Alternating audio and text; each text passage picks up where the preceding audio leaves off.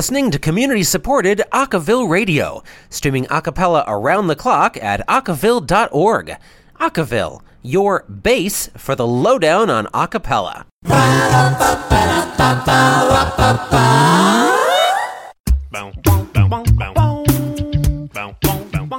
At the top of the hour this hour, the new CASA board. In July, the Contemporary A Cappella Society, or CASA, announced their board for 2016-2017. With the exception of a leadership change, it looks, well, a whole lot like the board of 2015-2016. Lauren France has joined, heading up marketing and communications for the organization, while Gina Deaton is the new secretary. Events, technology, development, and education all remain the same, and last year's president Greg Rubin becomes the treasurer, while previous vice president Tom Anderson takes over the reins. You can get bios for all the current members at casa.org. All the best to the new team. Hello, Acaville fans. Welcome to Talkapella. I'm your host, John Lampus. We've been on a bit of a hiatus for a couple weeks here, playing some reruns, but we are back now. I've been in the process of moving to Colorado State, where I'm doing some master's work, but Talkapella is back. We are today joined by a fantastic acapellite. His name is Shams Ahmed. Shams, say hi to the people. Hello, everyone.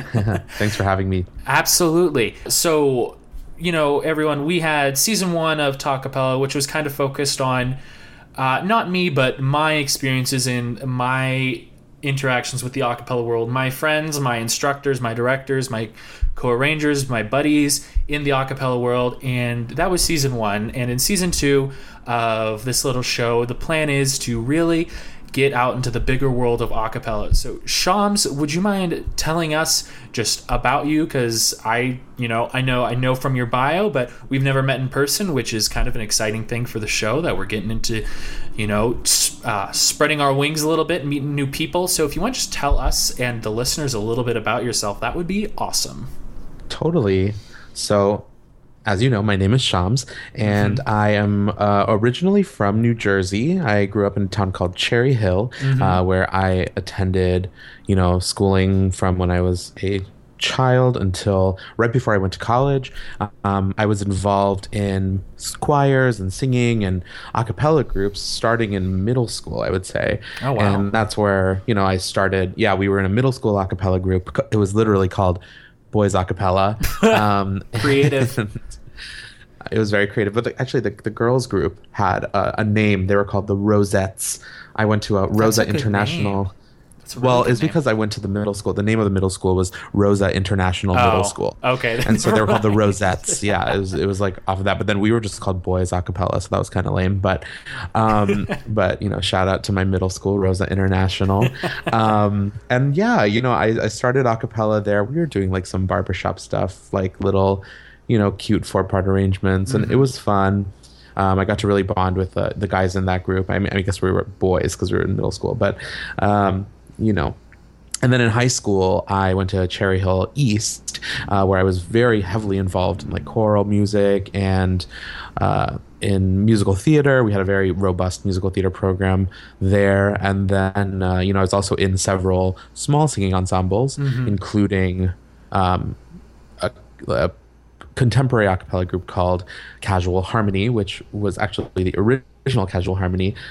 There's another Casual Harmony based out of Rutgers University, which is actually, I think, founded by the same person who was in Casual Harmony, Dave Rabizadeh, who is the director of ICCA. He also went to my high school, not at the same time as I did, but that's still pretty cool. Yeah, good times. So, that's where my a cappella love kind of was born. And, when I went to college, I decided to be in an a cappella group and do all that. So I started with the Nor'easters in college, and that was my first major kind of a cappella project. And we play them on the station all the time. Fantastic group. Yes, you guys do. Thank you for playing the group. Of course. I got into that group my freshman year. I started music directing them in the second semester of my freshman year, all the way up until the end of my senior year. During that time, we did a lot of things, a lot of awesome things. We won several competitions. We competed. We went to the ICCA and eventually won that in my senior year. We recorded several albums, got to know a lot of people in the a cappella community, and really made a name for ourselves. And that was between 2008 and 2013. During the end of that time, I also actually founded an all-female group at Northeastern University. We called it Pitch Please, and they are still in existence. They're doing really well. So, that was kind of the experience that I had in college. During that, I also got to actually do some music directing for theater. I music directed a production of Spring Awakening, which was really fun. Such a good show. Yeah, it was a really good show. I love that show. So it was really fun. College was amazing for me. I actually majored in finance and Mandarin language. So that was... So you were not a music major, but you were doing all this crazy music stuff and being a musical director and stuff. But Yes. you didn't... Man, wow, that's so different from my experience, which is where all the musical directors were music majors. So you must have lots of inherent talent to be able to manage all that and also musically direct a group. So that's fantastic. It certainly was a juggling act, I guess you could say. My dad is very into singing, and he's actually a great singer. He's a much better singer than I am, but he instilled a love of music and singing in me from a very young age. We used to sing in kind of cultural shows. My family is from Bangladesh originally, and my parents actually moved from, they emigrated here. So my dad was involved in lots of kind of Bangladeshi cultural functions and organizations around the tri-state area. And he used to sing at a lot of these functions with, several of his friends. And I used to go when I was 3 and 4 and 5 years old on stage with him and kind of, accompany him and sing a little song. It was probably pretty bad, but no, but that sounds like a really, the whole idea of, coming to a brand new country and, not knowing anyone, not understanding the culture there, but bringing some of your own culture. This is getting into sociological stuff. We'll promise I'll bring it back to a cappella, but it makes a lot of sense that, the music would be a way to bond with the community and bond with your family and have a real cultural significance in your lives. And that's really cool that was the source of kind of your inherent, quote unquote training, even though it was just something you were doing with your family. Absolutely. That's really cool. And I wish I had gone to my church more and sung in that stuff, because I think it would have made me much better when I was starting out. So what are you doing now, Shams? What is I mean, I've read your bio and it's filled with a billion things, but for all of those who don't Facebook stalk you and read all about what you're doing, what do you do right now? Well, now I actually kind of juggle two careers. One in kind of the more finance, more kind of, I would say, I don't work directly in finance, but I work in analytics. I do analytics for a software sales company. Oh, wow. And I also do a number of a cappella projects now, including arranging, and I do, workshops. I travel to do workshops with various groups, and I judge various competitions all over. And, I'm living in Boston now, which is where I went to school. I continued living here after. I arrange music, I coach groups, I oversee several projects within the general a cappella world. But I would say that, the big things that I get to do now are probably working on kind of as a consultant slash, person on the show Sing It On. Yeah. I help out with that. So that's Pop TV's reality docu-series on a cappella groups, kind of vying for the title of ICCA champion, and kind of documents their journey through the whole ICCA process. We just had season 2, which was really fun. And so I was featured on a couple episodes of that. And I also help the producers kind of, things that they need where I have some insight into the a cappella world. And then I also do arrange. I'm still the lead arranger for the Nor'easters, so I still continue to arrange most of their music. And then I would say another major thing that I do is directing at Acapella Academy, which is a Los Angeles-based summer camp. It was actually founded by Pentatonix's Avi Kaplan, as well as Ben Bram and Rob Dietz, who worked on NBC's The Sing Off. Yep. So, that's a super fun organization that I get to work for. I was one of the original directors of that group, of that organization, rather. And we just finished our 3rd season of Acapella Academy. So congratulations. Thank you. Super fun this year. I actually had like a new experience, because usually I had been directing the large pop ensemble at Acapella Academy, and this year I actually directed the small R&B women's ensemble, which was super cool. It was our first ever like all-female R&B ensemble at camp. It was very cool. Very cool, man. That's wow. So that is a huge resume of acapella activities. So congratulations to you for doing all that. That's a lot of stuff to just physically do, limited amount of time. So I do it on nights and weekends. Okay, that just don't sleep. Just you kind of get rid of that part of life. So what I'd like to hear about, I arrange a little bit. I arrange with a close friend of mine. I'm not really. I'm just really starting to get more into it. It's just never been something I've spent a lot of time doing, and I'd love to hear what your process is like when you arrange, because it's just it's one of the like core pillars of the acapella community, and we've done an episode in the past on arranging, and I just think you can't talk about acapella without talking about the arrangements, because the arrangements can sometimes be like they're almost equally as important as the people singing them. So I'd love to hear about what your personal philosophy and approach towards arranging is. Sure. So, I mean, it's a really broad kind of topic, right? Arranging. Yeah, and absolutely. Every single arranger has a totally different, can have a totally different set of ways that they arrange. And I think that a lot of people operate with certain rules of thumb and different bylaws and different kind of just methods of arranging. My arranging has actually really kind of transformed over the years, I would say. Which makes sense. I started out in kind of notation, and I was very comfortable with the theory that you needed to create a successful a cappella arrangement, I would say. And I started in notation software and kind of went from there. I would sing things to myself in my head, and then I kind of moved into a more recording based way of arranging. I started in GarageBand, and I would open up a bunch of different empty tracks, and I would layer myself on top of my voice on top of itself to create textures. And this was when I was really, really interested in building new kinds of textures, kind of taking my arranging to the next level and saying, well, okay, I've now mastered, figuring out a bass line, a solo, some chords, and some interesting syllables that aren't overused. And now I want to really create some cool textures.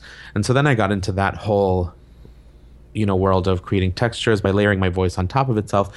And then I did that for some time, and then after a while I was like, oh wait, okay, I am getting overly involved in texture, and now my arrangements are a little bit too vertical, and I need to create more line. So then I started really stripping back my arrangements and really worked on figuring out like the main motifs and really featuring those motifs and kind of extrapolating more information from a single motif or musical idea and repeating it or manipulating it in some way and then repeating it over the course of a song. And that's kind of where I've landed. It's somewhere in between this kind of like vertically stacked maximalist texture field soundscape and like kind of melodious horizontal lines that are just kind of pretty to listen to. And so I'd say I'm kind of at like and I love trio writing, obviously. That's like a major tenet for me. It's just like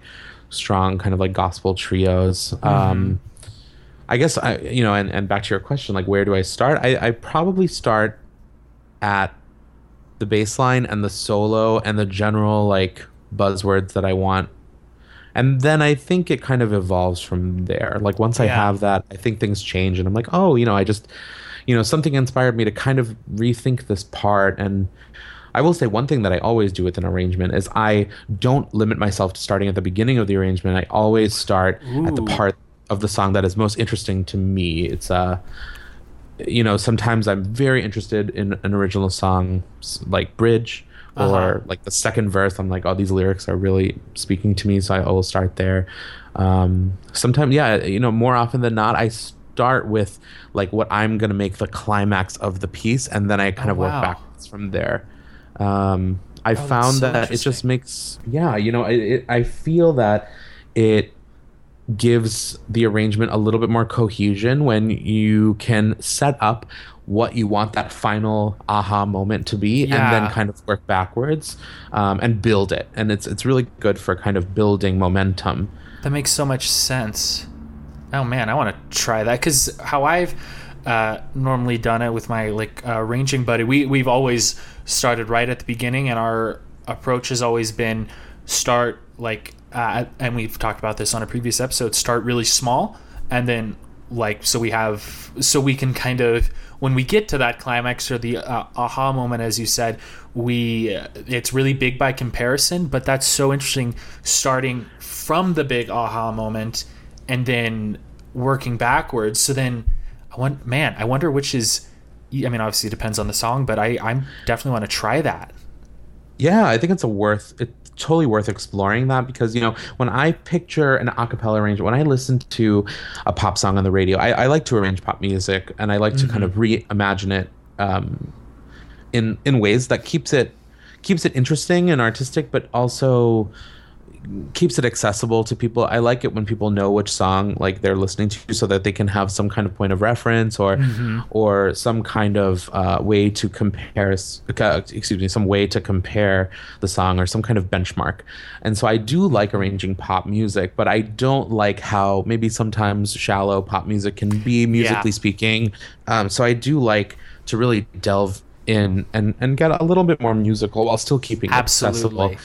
But I kind of envision when I'm listening to a pop song, I kind of envision like the ground and the sky and the setting and all of the atmosphere and all of the people and characters inside the space. I often like paint a picture or kind of have like this movie in my mind about what I'm thinking. It doesn't have to be purely narrative, but it's a lot more visual for me. And so I like to arrange, and that's when I'm arranging for larger groups. I have the ability to take that more maximalist approach. I really do like arranging for 10 plus voices because it gives me a lot of tools to use people where I want to and not feel like I'm limited.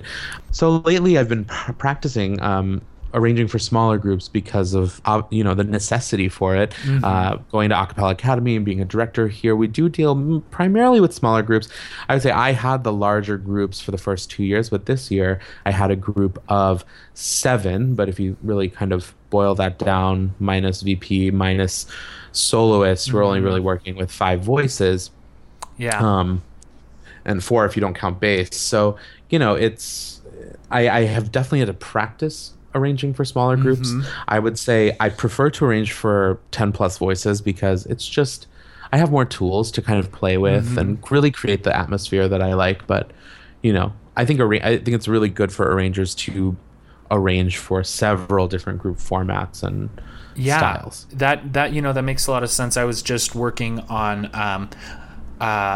rearranging the I don't know if you've heard it, the Blanks. They're the a cappella group from the TV show Scrubs. They did a cover of the song Superman, and I was just trying to expand it from 4 voices to 5 voices, and they're all tenor based voices.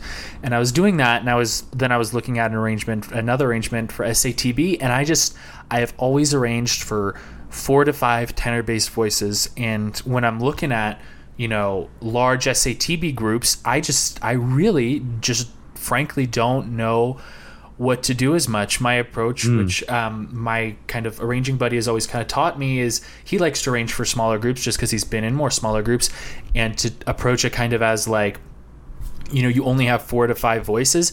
It's like, but you want to get all the stuff out there, and you kind of, you're kind of tying one hand behind your back in a sense, but Yes. in doing Oh, so, yeah. And his approach is, in doing so, you can come up sometimes with more creative solutions that aren't the most obvious, which I totally buy, and that's generally been kind of my philosophy. But it's also, in a sense, like handicapped me in that I don't really know what to do when I have all the voices I need. When I'm looking at 10 voices, I'm just like, well, I'm not sure. Do they all come in at once? Do we all start together, or do I layer it on? So I find it so cool that you've pretty much done the exact opposite, and now you're kind of delving into the other side, and I've done the exact opposite of you, and I'm kind of floundering in regards to that. And I think I think your approach in talking about characters and where you start and how you envision the whole, that gives me a lot of insight into when I do an SATB arrangement or a 10-part arrangement of something.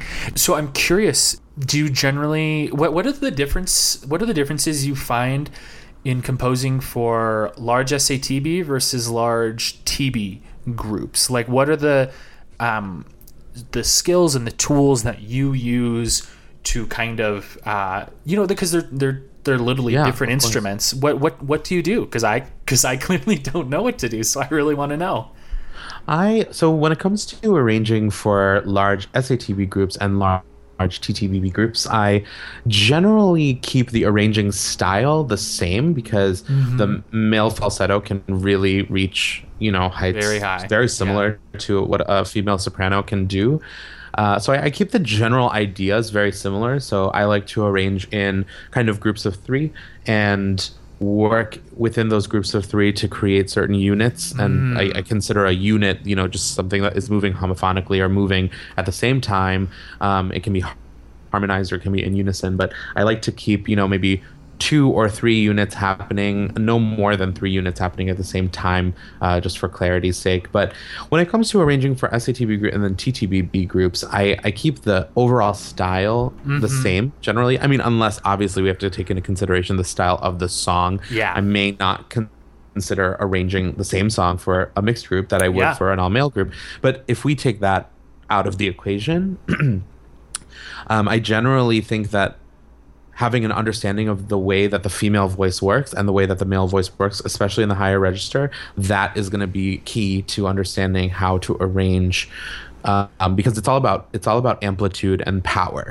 So, well, maybe not all, but that is a major aspect of arranging in those kind of higher voices. It's what are the higher voices intended to do. In some cases, I like to arrange really soft, kind of head voice, really hooty and sounds for altos in a higher, more mezzo or a lower soprano range. And sometimes you can get that same effect by having tenors kind of go up into their head voice, anywhere past like B flat and then beyond. But then, sometimes in an SATB group, I want really like hard hitting, belting mezzo sopranos who are just like belting, really high things, and you maybe don't have male voices to do that. So if you give someone like this really hard hitting harmony to the solo line in a pop or rock song, and then in an SATB group, that'll sound awesome when you have the mezzos kind of belting that out, because it's right in the middle of their strongest part of their range.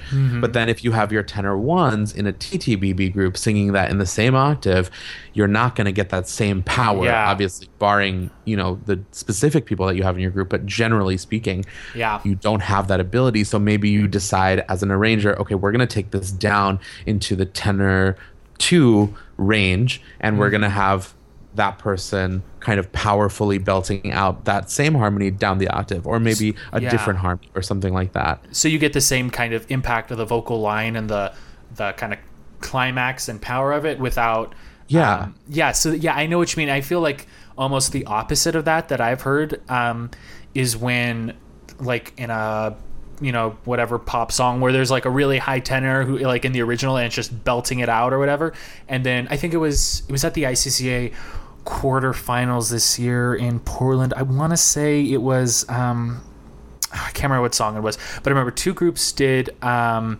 Oh, it was Uptown Funk by Bruno Mars. And there was an SATB group that did it and a TTBB group that did it. And the TTBB group that performed, it had like a great tenor soloist who could really do like full voice belt it, and it was awesome.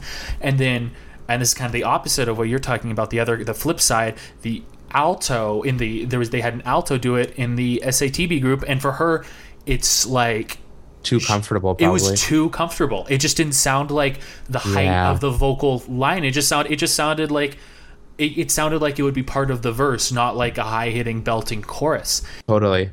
And I think that's a great example of, just as an arranger, understanding that you have the power to change the key of a song. Yep. You can literally do the song in any key you want. When I'm arranging so I had to adapt the arrangement of Honeymoon Avenue by Ariana Grande, which I did for the Nor'easters, and they wanted to sing it, but they were an all-male group, and they were like, oh, well, we could just sing it, right? Like, we can just sing this. And I was like, no.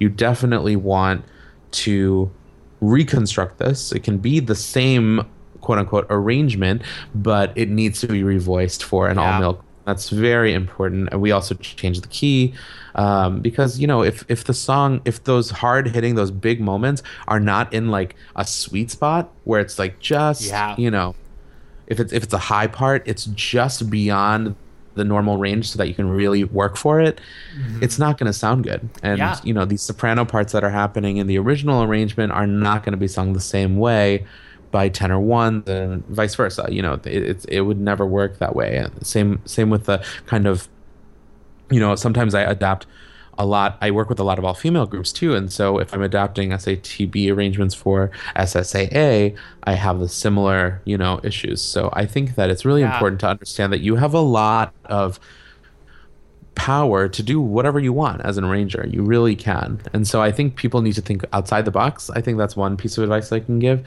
It's think a little bit outside the box when you are arranging for, if you're moving from one format to another format. I definitely think it's different. We limit ourselves. We honestly limit ourselves, I think.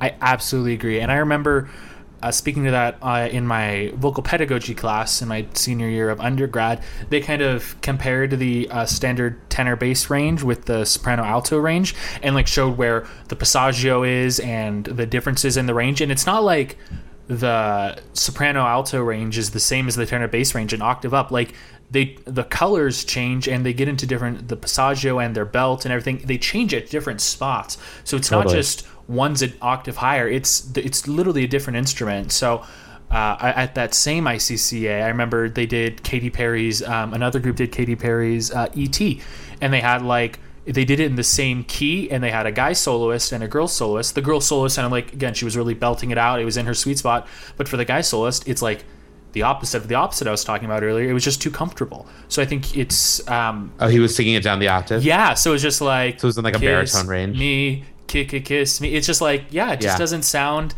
I think it totally speaks to what you're talking about in regards to, not just taking something and changing the octave. You have to change it not just for the range, but for the instruments and the good parts of their range, not just the range in general.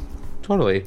Sweet. So I think we're going to take a quick break here. We're going to listen to a tune that Shams has arranged for the Nor'easters, and then we are going to be right back here on Talkapella. Again, I'm your host, John Lampus, with guest Shams Ahmed here on Acaville Radio. You're listening to Talkapella, and we're going to be right back. Let's hear a song that Shams arranged for the Nor'easters. Don't wake me up, I'm trying to find you. Oh, as I walk through, you're hiding in the corners of my mind. Never fear, I'll be close behind.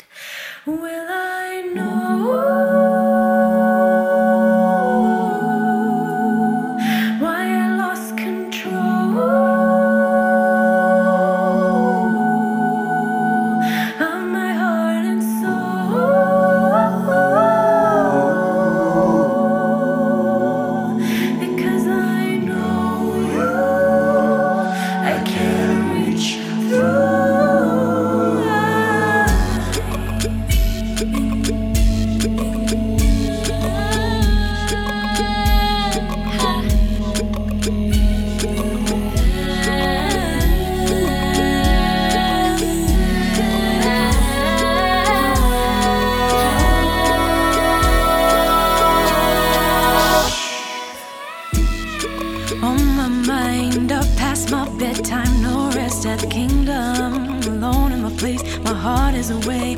All that I can think of is we should get married. We should get married. Let's stop holding back on this and let's get carried away. Stop making a big deal out of the little things, 'cause I got big deals and I got little things. Got everything I'm asking for, but you're mine. I just wanna say you're mine, you're mine. I just wanna say you're mine, you're mine. I just wanna say you're mine.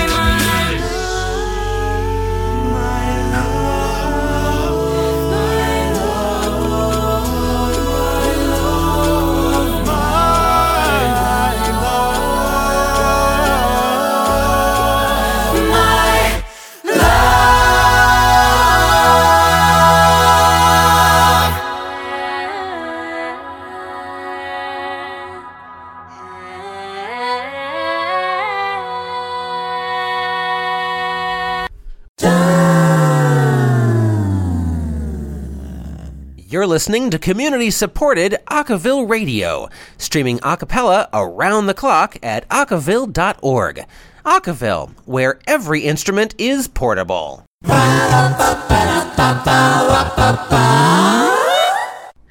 And welcome back to Talkapella on Acaville Radio. Ooh, man, I want to capture that as a soundbite and just have it as a ringtone. That was very or just have that on our just instead of having every guest do it from now on, I'll just have your voice do it, and everyone's gonna be like, that doesn't sound like me, but I'm like, no, it's fine.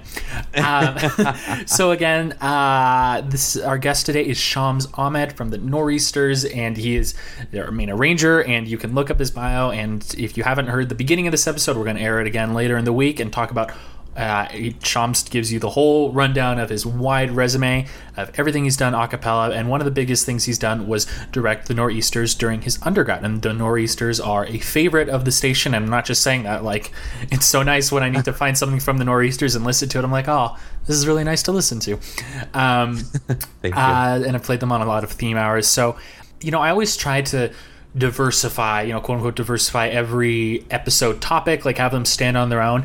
But something I've really come to realize in doing this show is that, everybody can talk about leading their own group, and it's going to be a different story for every person. Everyone has a different perspective. So I'd love to hear kind of your story with the Nor'easters and your kind of approach to being the group leader, because I think the more of these I hear on the show, the more of these the average a cappella listener who maybe wants to lead a group or get back into leading a group, they can learn more from it. So if you just want to tell us what that was all about and what you learned and what you did with all that, I think that would be great to hear. Yeah, so my time with the Nor'easters started my freshman year of college. I attended Northeastern University in Boston. And, I came to college after having made the decision to not go into music as a career path. Obviously fast forward 5 years, 5-6 years, and things are a little different now. But at that time, I was really, I had made that kind of binary decision that I was going to move into the finance world and kind of study business and study finance and study Mandarin as a language. And so when I went to college, I was really interested in finding some kind of extracurricular singing activity that I could do to kind of supplement, all of the academic work that I would start doing. I had a really, hardcore music life in high school, and I wanted to at least continue a little bit of that. When I got to Northeastern, the a cappella groups were really kind of unimpressive, I guess. There was no group that was just like, oh, wow, this group is awesome and I want to be in this group. It was really tough and to even listen to a lot of the groups. Yeah. I mean, hey. Yeah, I've been there. I've seen that. I think we've all kind of been seen that when we, whenever we all go to a new school or something, we see the groups and we're like, yeah. Oh. I mean, yeah, no, it's really tough. I mean, Northeastern University in 2008 was not the a cappella juggernaut that it is now. I think as a university now, really all the groups at Northeastern are very good. Yeah. But back then it was not the case. So I went and I had auditioned for a bunch of the groups or all the groups that I was eligible to. And I got in and I got into the Nor'easters, and we started, and the group was very social. It was fun, and I made a lot of older friends. So I felt kind of cool. I was friends with older people, and yeah, on weekends I didn't have to do the normal freshman thing. I got to do fun other things with older. That's so true. Super cool. And so that was nice, and I think it was clear to some other members, and the people that I actually came into the Nor'easters with, we were all very interested, I would say, in making the group more musically proficient. And so we kind of started talking about, one day when we take over this group, we'll be leadership and blah, blah, blah, and all this stuff. And pretty soon, I started kind of helping out too at rehearsal with leading warm-ups or just showing my interest in general that, I'm interested in doing these things. Look at me. And I think some of the older members, I think felt one of two ways. One, they were like, oh, this kid Shams, he's so nice, and he knows some music stuff, and he's he really wants to, he's so cute. Oh, he wants to make this group good. That's so cute. And then other people were like, oh my God, screw this guy. He's so annoying. He just wants to make this group serious and weird. And so so it was kind of like that. And then, I remember that one of the older members of the Nor'easters at the time, his name was George Barcini, just awesome dude. He came up to me one day. We were sitting outside the campus grocer, and we were and he was like, you know what, Shams, it's clear to me that you are not, satisfied with what this group is doing, and I'm not either, and a bunch of people aren't, and I think that you are really in a position where you can take over and make something of this group. And I was like, gee whiz, gee willikers. Oh, yeah, me. So I as kind of cliche as it sounds, I felt that moment was really an empowering moment for me, because somebody that I looked up to in the group said I think you can make something happen for this group, you personally. And I was like, oh wow, okay, clearly somebody's going to be on my team if this ever came to a vote. Yeah. So I thought, at the end of this year I will run for music director and see if that even happens. So incidentally, the Nor'easters had elections for their leadership every semester, because Northeastern is a school that engages in experiential learning through the co-op system, the cooperative learning system. And so actually there is a lot of turnover every semester. And so, that's kind of another thing that we had to deal with through my time as leadership. But for now, basically, I had expressed that I was interested in music director eventually, and people nominated me for music director, and we ended up having a vote, and I won by one single vote pretty much after I got music director. So I was very surprised and shocked that I got music director for the second semester of freshman year. Yeah. But half the group seemed one plus half the group, I guess half the group plus one person thought that I was going to be a good music director, and it was funny because I'm pretty sure the other half of the group quit after I became music director. Yeah. Oh well, it happens. But and that's when I felt a little bit more empowered to say okay, I feel we can really make something of this group. And I had a lot of kind of wishes and dreams for this group. I wanted to be well known in the a cappella community. I wanted so many things. I wanted the best singers to come and be in this group, but we really didn't achieve any of that until we started kind of faking it until we made it. Yeah, I guess you'd say. So right when I became music director, we brought some new arrangements in. We started doing shows. We still kind of sucked as a singing group. We're terrible. But then the next year, I decided, I was we're just going to take anyone who can sing into this group. And I don't care if we have 25 people, because we just need to, we have no idea what we're doing. So we need to have a million people to choose from, and then we'll figure it out. We'll have very open and candid conversations with these people saying okay, is this a good fit? Yeah. So that next fall semester rolled around, and we took maybe 10 people into the group. Wow.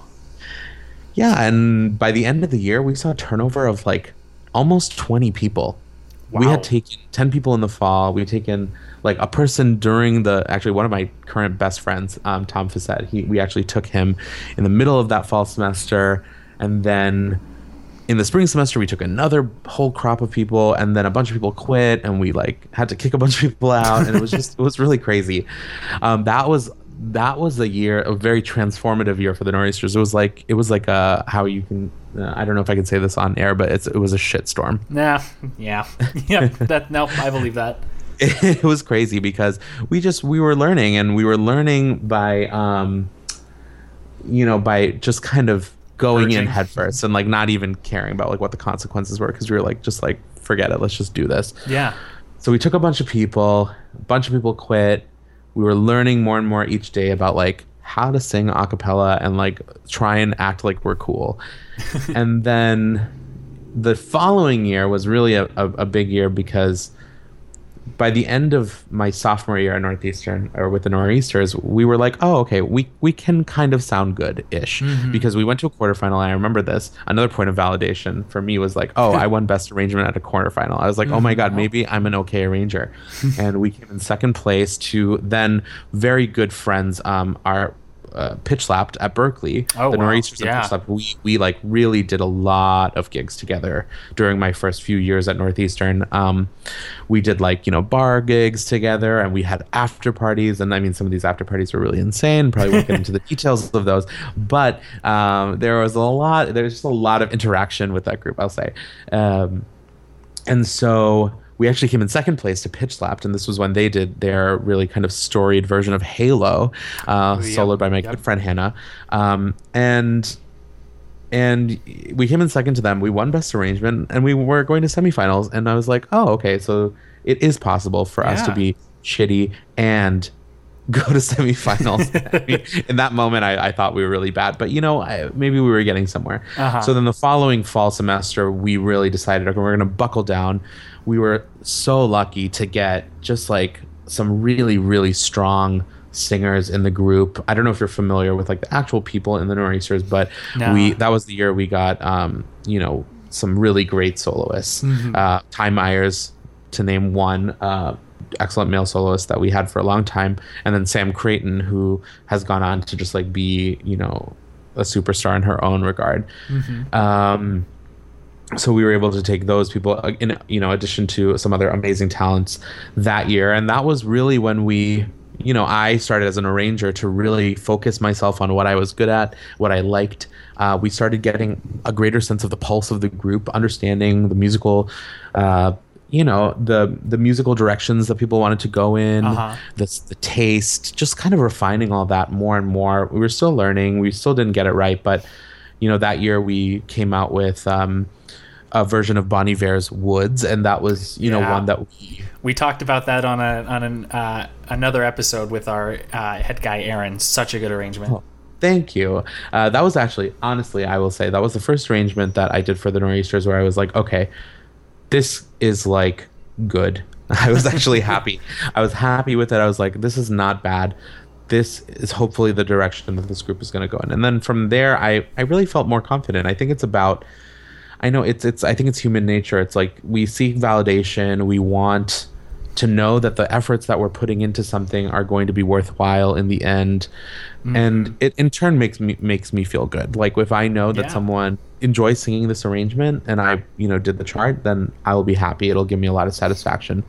And I think that kind of compounds itself over time. And I was able to have so many amazing semesters as the music director of the Nor'easters that my satisfaction was able to compound, and I was able to like really reap those benefits and continue to stay motivated to arrange more and become better and learn more and stuff like that. So it was through a combination of getting better people and me being more confident as an arranger and as a leader.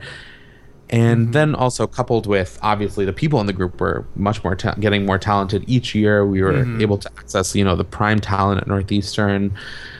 We started reaching out to other people outside of our own group. We started picking up some awards. We were making a bit of a name for ourselves in the community, and that afforded us certain opportunities to talk with and kind of interface with other people who had learned a lot or were a little older than us or kind of had more experience. And so that helped us a lot too. And, after that kind of year, I would say we started really ramping up in terms of the quality of the music we were putting out there and kind of how much we loved the music we were putting out there. I think that was also important. As time went on, we were more invested in our projects that we were doing, and we were just genuinely more excited to be with each other. And then by the time I graduated in the Nor'easters, we were such an institution at Northeastern. Starting my senior year, my senior year was a great year for the Nor'easters, and it was a great for me to end out my kind of tenure as music director. We went to SoJam in the fall after having taken literally. We took like a whole new women's section pretty much. We had to rebuild a completely new women's section from scratch almost, and go to SoJam in like November, or maybe it was like the beginning of November, so super early in the year, and we ended up winning that competition. It was very awesome. It was a great point of validation for our new, all of our new members, to give them the confidence to kind of go through the rest of the year and work really hard to then, earn a number of Karas for the album 3, which you guys played, which is awesome. And then also to finally win the ICCA competition, the championship in New York, which was really cool. But I don't think it would have been possible without the work of all of the people before that final 2013 group that, ended up winning. So I think that we tried to instill this sense of like, there are a number of people who came before you who have put their time in to give you an experience that you will now build upon. And I think that that's how we've kind of created, hopefully, an institution where now we're seeing people come to Northeastern to be in the Northeastern, which is insane to me. The idea that people choose the college based on what a cappella group they want to be in. That's to me insane. I'm seeing that way more and more actually now with Acapella Academy, because we are coaching 13 to 18-year-olds in high school. Yeah. And a lot of our staff members are from, the kind of big groups that exist. We have SoCal Vocals, we have Pitch Slapped. These groups are represented heavily in our staff.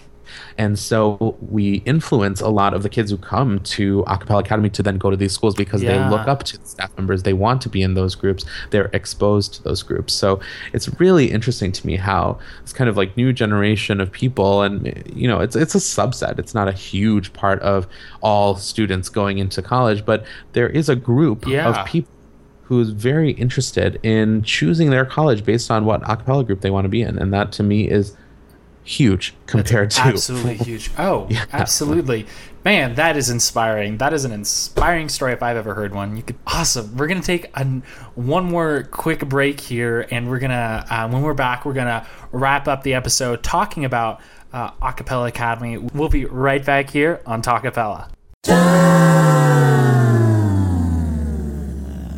You're listening to community-supported Acaville Radio, streaming acapella around the clock at acaville.org. Acaville, the only place where drums are replaced by boots and cats.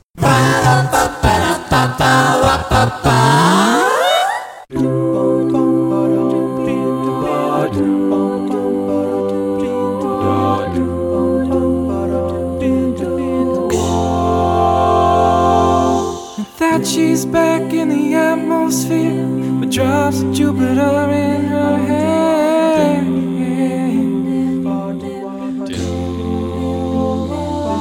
She acts like summer and walks like rain. Reminds me that there is time to change. And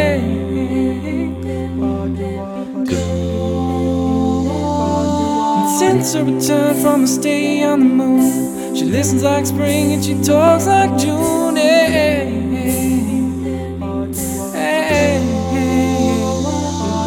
But tell me, did you sail across the sun? Did you make it to the Milky Way to see the lights are fading?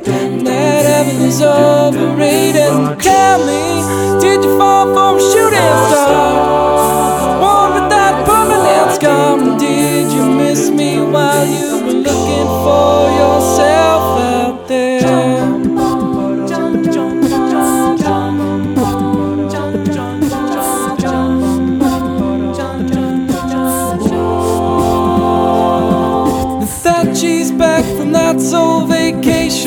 tracing her way through the constellation.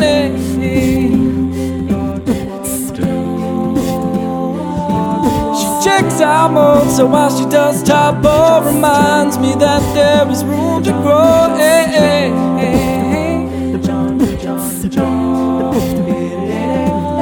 That she's back in the atmosphere. I'm afraid that she might think of me as a plain old Jane. Told the story about a man who was too afraid to fly, so we never did land. But tell me, did the wind sweep you off your feet? Did you finally get the chance to dance along the light of day and head back towards the Milky Way? Tell me, did Venus blow your mind? Was it everything you wanted to find? Or did you miss me while you were looking for yourself out there?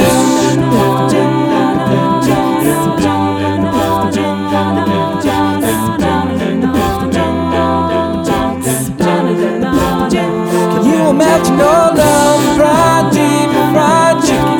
Your best friend always sticking up for you. Even when I know you're wrong, can you imagine no first dance, freeze-dried romance, wild phone conversation, the best soy latte that you've ever had with me? But tell me, did the wind sweep you off your feet? Did you finally get the chance to dance along the light of day and head back towards the Milky Way? Tell me, did you sail across the sun? Did you make it to the Milky Way to see the lights are fading and that avenue's overrated? Tell me, did you fall from a shooting star? One without a permanent scar. I bet you miss me while you were looking for yourself out there.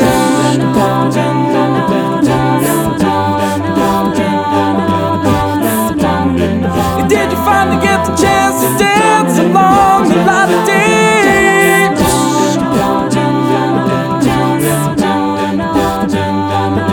And did you fall from a shooting star? Fall from a shooting star?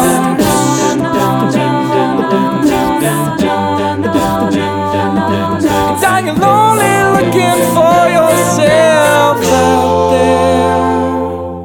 And everyone, we are back here on Talkapella. We're just about to wrap up this hour with our freaking awesome guest, Shams Ahmed. He has been in the Nor'easters and revolutionized that group. That's what he just finished talking about. He's a great arranger, and he's also involved in Acapella Academy, which was founded by the bass of a little group called Pentatonics, and Shams is very much involved in Acapella Academy. So we're going to use our last few minutes here as we close up near the end of this hour just to hear a little bit about Acapella Academy. I don't really know what it is, and I really want to learn more about it. So Shams, Acapella Academy, tell me what it is. Go.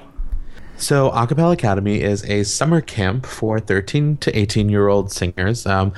We have it in LA, in this beautiful campus at Mount St. Mary's. It's on this amazing mountains of Brentwood in LA, and it's just amazing. Seriously, it's an amazing experience where we basically audition these kids and then place them into 7 to 8 a cappella groups for 9 days. I'm not sure exactly how long the program is, but and each one of those groups is directed by a different person. So some of the directors have, I'm one of the directors, and other people, some notable directors are India Carney, Tracy Robertson, Hannah Giuliano was a director, Chris Diaz. We have several awesome people on staff, and so obviously I didn't mention all of the directors, but the staff is really, really a major reason why I love going back, because they're some of my very best friends. And the camp, as you mentioned, was founded by Avi Kaplan of Pentatonics,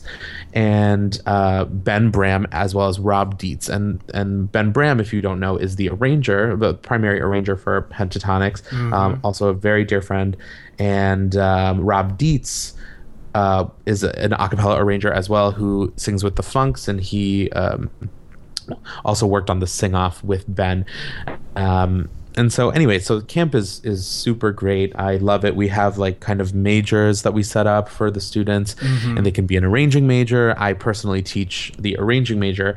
But we also have like vocal percussion. We have songwriting. This year was a new major for us, and we have vocal performance. And so students can select which major they want to be in, and they'll take classes each day of the whole program that kind of tie into that major. They have elective classes that they can take, and then they have group rehearsals throughout the day, and then some kind of concert at night. You know, Pentatonics will be a concert. We'll have groups like Impact, the Philharmonic, you know, just several amazing groups. Aurora, tons of awesome groups. And so the students learn a ton. They bond with each other. And then at the end, there's this big culminating showcase where all the groups get to perform, you know, their own set of 2 or 3 songs with full choreography. We have the choreographers from the Sing-Off come and work on the numbers with the students. I mean, it's hugely fulfilling. We're all together. We have a lot of bonding activities. Just, it's a really great program, especially because, you know, and the music thing aside, I think it really creates a sense of community for these kids who, in some cases, don't have the resources to practice music at a high level. You know, these are people who are the only, you know, really talented singer in their entire high school or entire community in, like, you know, Nebraska. And they are alienated because of their, you know, their need to learn more, and they don't have the resources necessary to kind of grow in that space.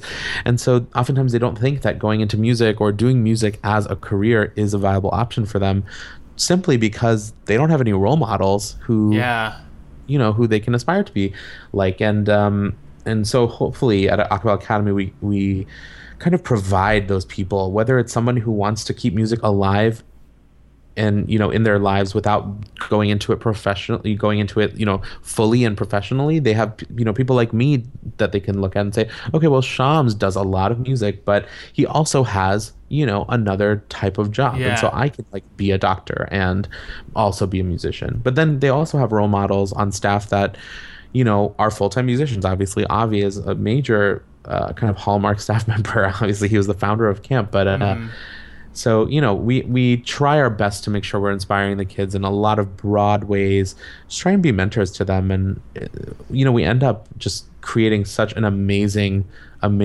week for these kids. And they have this sense of community, and they take it with them I think that they're going to take it with them forever, because the way that these people now interact with each other after having gone to camp, I mean, they visit each other, they travel, they go to each other wherever they may be, they see each other's shows, they support each other, and it's just an amazing thing to see those relationships kind of grow from, you know, they were born at camp and they kind of like continue to grow, and they're going to be the leaders of like their a cappella groups in college, and they already are, and they are, you know, it's really amazing to see some of our first year academy students now like being the music director of their a cappella group in college. It's so cool. It's so rewarding. Absolutely, man. That's a best 3.5 minute pitch I've ever heard. I wish I had like done. I mean, it wasn't a thing then, but I wish I had some. I absolutely wish I had something like that when I was in high school. Because that's man, that sounds like such a great opportunity.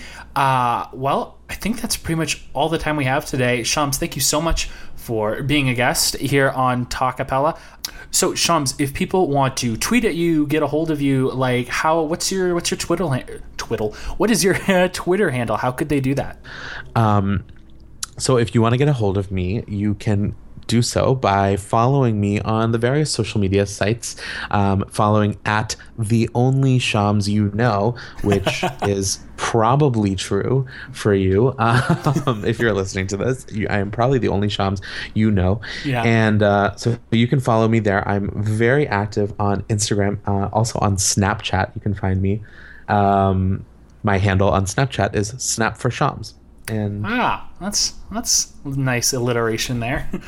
Awesome. I do what I can. Yeah. And then everyone, you already know mine. I say it every time. You can, if you want to get a hold of me, want to be on an episode of Talkapella, or have an idea for a topic, tweet me at John Lampus. And of course, if you want to be involved in Acaville, or like come on, just get involved with the station, or just want to say hi, tweet us at Acapella Radio. This has been an awesome return for Talkapella after a little bit of a hiatus. This is the beginning of Season 2, our first guest with the fabulous Shams Ahmed. I'm your host, John Lampus. This is Acapella Radio, and for everything Acapella, stay tuned.